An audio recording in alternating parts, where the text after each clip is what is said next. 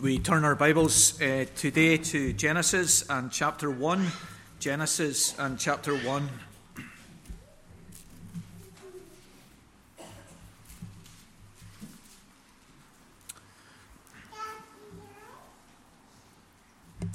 And we're thinking today of the first words which God uttered. Let there be light. It's one of the wonders of creation, isn't it? Close your eyes for a moment and imagine a life, an experience, a world without light.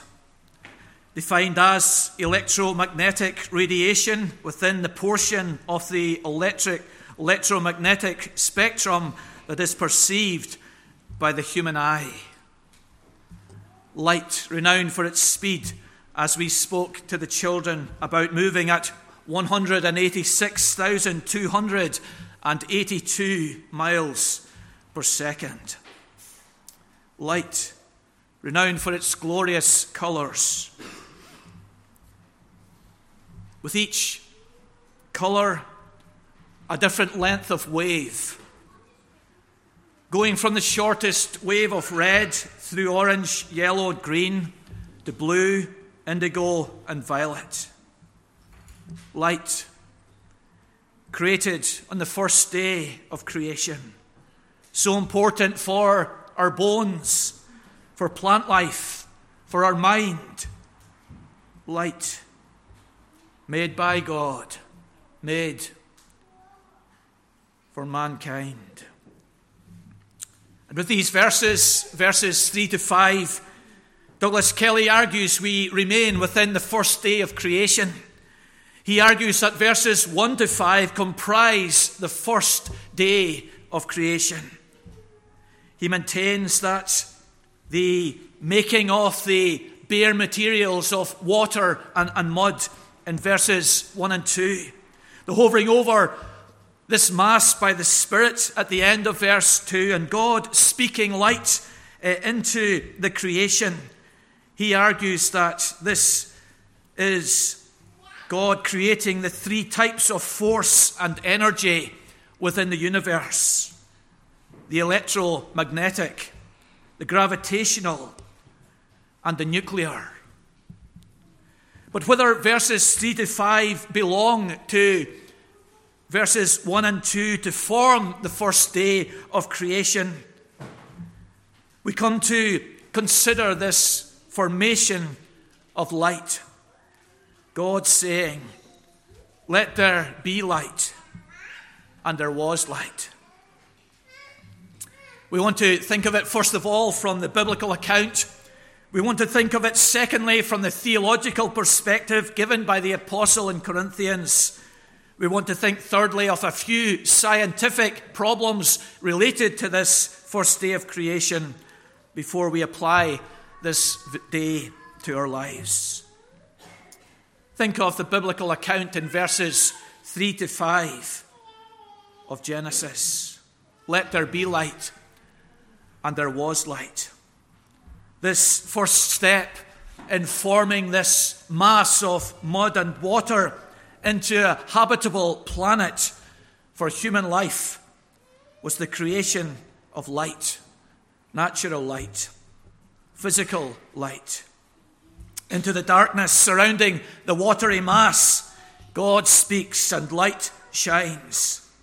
A light which is independent, it seems, from the sun and the moon and the stars, which were formed on the fourth day of creation. A light which didn't dispel the darkness completely, but which would exist side by side with the darkness, suggesting that the watery mass is already moving around. Light and darkness, day and night, being formed on this day of creation. Von Rad suggests that the darkness is retained within our experience to remind us of that darkness which was there at the very beginning. Others suggest it's there to remind us of the changes of our experience from troubles into joys. The psalmist speaks about weeping enduring for a night and joy coming in the morning. the light and the darkness subsisting together. And this light, with its source unknown to us, is surely connected to God's character, who is light, who dwells in the light we can't approach to, Paul says in 1 Timothy 1. John says in his first letter and his first chapter, God is light. Isn't it something of God's being revealed? Isn't this first day something of the rays of heaven entering into life on earth? Let there be light. A light whose source was not the sun or the moon or the stars, shining in to the darkness of that ancient mass which God had made. And this first day of creation, it shows us God's power and greatness and authority, doesn't it? God speaks, and the light appears. We say many things, we make many promises, we assert many aspirations, we give out many commands within our home, and sometimes nothing changes. But here is God. He speaks, let there be light, and there was light. His sovereignty is indicated in the second verb of separating the light and the darkness. Can we begin to imagine what is involved in this? The third verb, he saw the light, that it was good. Here is God as moral governor. Here is God as the one who judges between good and bad, between virtuous and evil. He sees the light, and he in his sovereignty takes this position. It is good. And he calls the light day and the darkness night. Another evidence of his sovereignty. And these four verbs which are used indicating he is God and Lord and Creator. Light, with its different length of waves. Light, with its fascinating spectrum of colours. Light, with the different frequencies of its vibrating atoms. Light. Einstein said, one of the incomprehensible features of our world is that it's comprehensible. That while we cannot grasp everything about the world God has made, we can grasp many things. There's order. There's unity. There's logic. And as we grasp those details, we're to worship. Isn't this the point of verses 3 to 5? It doesn't give us a scientific analysis, a detailed breakdown of all that happened here. And sometimes we get sidetracked and we get hung up on this. Well, where did this light come from? And how can there be light immediately on the earth? Does it not mean there's long periods of time involved in this? And we address those questions and we seek to grasp after the things that we're never going to know. The purpose of the record is lost on us. That we're to worship this amazing God. He said, and it was done. The more we learn about light and its properties and its function and its colours, the deeper our worship is to be. The biblical account. But secondly, the theological application.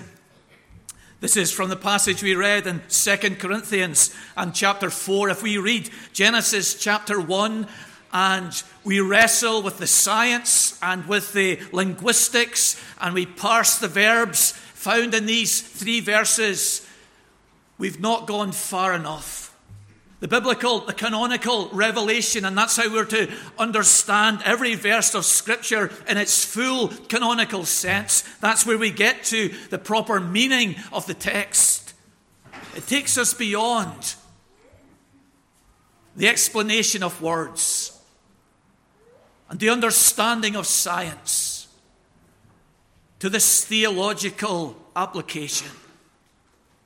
Paul uses this first day of creation to describe the spiritual condition of his hearers as he preaches the gospel. He's concerned with the persecutions he's experiencing, with the rejection by the Jewish people who cannot see Jesus in the prophecies of the Old Testament. He's concerned with the Gentiles who cannot see Jesus' greatness above the greatness of their empirical gods. And as Paul thinks of the commitment of the Jews and the commitment of the Gentiles to false religions, he says they're in darkness. A darkness just like that primeval darkness in Genesis chapter 1. The God of this world has blinded the minds of those who believe not. But Paul envisages regeneration, the saving acts of God enlightening the darkened minds of unbelievers, and he likens it to God's action on the first day of creation. God who said, he records in 2 Corinthians 4, God who said, "Let there be light," and there was light. The God who shined into the primeval darkness, his glorious light, that rays from heaven reaching down into earth. He has got to act. He has got to speak. He has got to enter into the darkness of unbelievers' minds and give them the light of the knowledge of Jesus, the God of grace. So the apostle draws on the details of this first day of creation, and he brings it into our hearts, our lives, our experience. Are we those who are in the darkness of unbelief?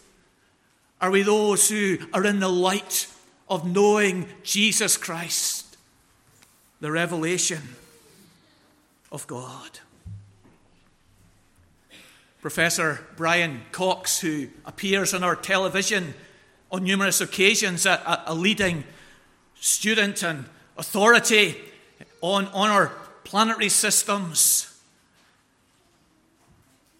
he says that science might have a gap for God.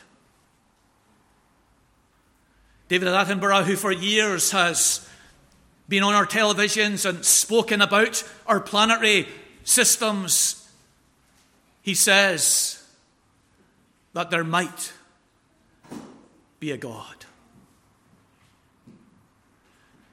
Dr. John Lennox, also a gifted professor and leader in studies on our planetary system, he says, God is not dead. And science shows why. Here are groups of gifted intellectuals, big-brained people, but some are in the darkness and some are in the light. God, who in the beginning said, "Let there be light," has performed this enlightening work in some of their minds, but not in others.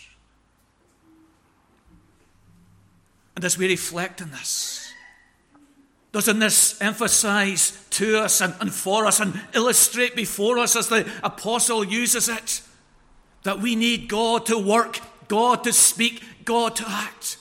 That in our witnessing we plead with people, we talk to people, we change our style, we adjust our methods, we persevere in our testimony. But we need God to speak, God to act, God to enlighten the minds of unbelievers. Charles Spurgeon one day was preaching enthusiastically in a church. It was the days of gas lamps. It was the winter time. It was extremely dark outside. And midway through the sermon, the lights went out. And as any preacher worth his salt would do, he just carried on and he finished his sermon. And afterwards, he learned that one person became a Christian when the lights were on, and another person became a Christian when the lights were off. The person who became a Christian when the lights were on were amazed by the glory of Jesus. The other person was repulsed by the darkness of sin. And this is the theological application. The darkness of unbelief. Are we there? The light of knowing Jesus as Son of God and only Savior. Are we there? God, say, let there be light. And there will be light. The biblical account, the four verbs, the theological application, the light and the darkness, and thirdly, scientific agonies. There's light, but no sun. And science has wrestled with this, and Christian scientists have discussed this. And at the end of the day, they don't know the source of this light in this first day of creation. The language used in the fourth day of creation indicates that the planets, the sun, the stars were interconnected with that light that was created on the first day. But where does that light come from? There is no definite answer to that question. Calvin writes, "Therefore the Lord, by the very order of creation, bears witness that he holds in his hand the light which he is able to impart to us without the sun and the moon."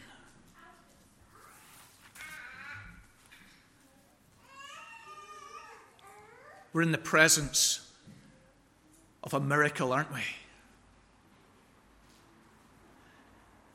And we can't explain miracles. Transport yourself to the shores of Galilee, to that day when the 5,000 were sitting on the banks of that sea. And the little boy's lunchbox was brought to Jesus with the loaves and the fishes. And Jesus begins to administer and hand out these loaves and fishes to the disciples. Now, where did the miracle happen? If you apply scientific understanding to that event, where did the multiplication take place? When Jesus handed over the loaves and the fish, was that when the increase in loaves and fish happened? Was it in the box itself, or was it in the baskets when the disciples went out around the crowd? Where did the miracle happen? When we try and break it down, and every miracle, the water into wine, the healing of the leper, when we try and break it down, we recognize we're in the presence of the supernatural. And so it is with the days of creation. We have the text. We seek to ascertain what the biblical text means. But there are areas of what is said that are beyond scientific explanation, and we receive by faith in a divinely inspired Word of God. God saw the light, that it was good. It was good because it worked well. It did what God intended. It provides those colours. It brings vitamin D to our skin, to our bones. It helps the plants to grow. It helps our minds. It helps our sleep patterns. It helps the rhythm of our beings. This light suited the purpose which God intended it to meet. And God saw that it was good. It was suited to his purpose. And on the seventh day, God surveyed all his creation. And the text says he saw that it was very good. All that he had made, this light shining down upon the planet, with its waves or particles, with its colours, with its properties, with its influences and effects, he saw that it was good. And today, you and I could imitate the pattern of God. And on this Sabbath day, we too could reflect on the light. We could investigate it a little bit more. We could learn a little more about its properties, about its colours, about its benefits to us. And we too, with worshipful full hearts, could conclude that it is good. It worked well. It is good because it helped mankind. This light, giving light to the rotating earth, God could see the potential, the benefits that it would bring to humanity, to the plant life, to the whole world that he was purposing and planning. It was good because it helped mankind. Here is an insight into God's heart. Here is his care. Here is his love. He is forming this, as Matthew Henry says, not so he can see what he's doing. He is forming this light for our benefit, for our enjoyment, for our help as we live here. Do we doubt God's love today? Do we doubt his care for us, his thoughtfulness, his commitment?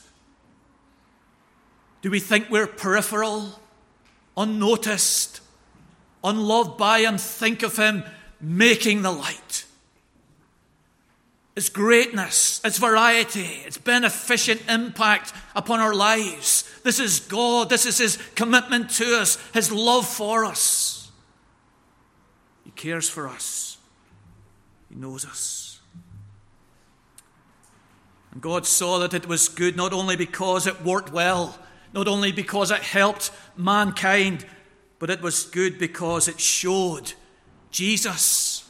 As God saw the light, he saw in his eternal purpose that this would become a metaphor, a message, a medium for making Jesus known. In Isaiah 42, God's perfect servant is described as the light of the nations. Isaiah 49, Jesus is the light of the nations. Simeon, who receives the child Jesus in the temple, praises God that this is the light of the nations. Jesus says, I am the light of the world. As God saw the light, he saw his Son. And as we see the light, we're to see that it is good because it leads us to Jesus Christ, who is the light. And if we follow him, we will have the light of life. The biblical account, the theological application, the scientific agony. God saw that it was good. Matthew Henry comments on this day of creation. He said, this was not only the first day of the world, this was the first day of the week. On the first day of the week, God said, let there be light. Matthew Henry takes us to that other cataclysmic first day of the week, outside Jerusalem at the Garden Tomb. And the ladies arrive there, and it is empty, and they're informed by the angels, he is not here. He is risen. And again, God is saying, let there be light. The light of grace, the light of gospel, the light of salvation, the light of mercy. Jesus is the light today. Let us follow him, and we will not walk in darkness, but we will have the light of life.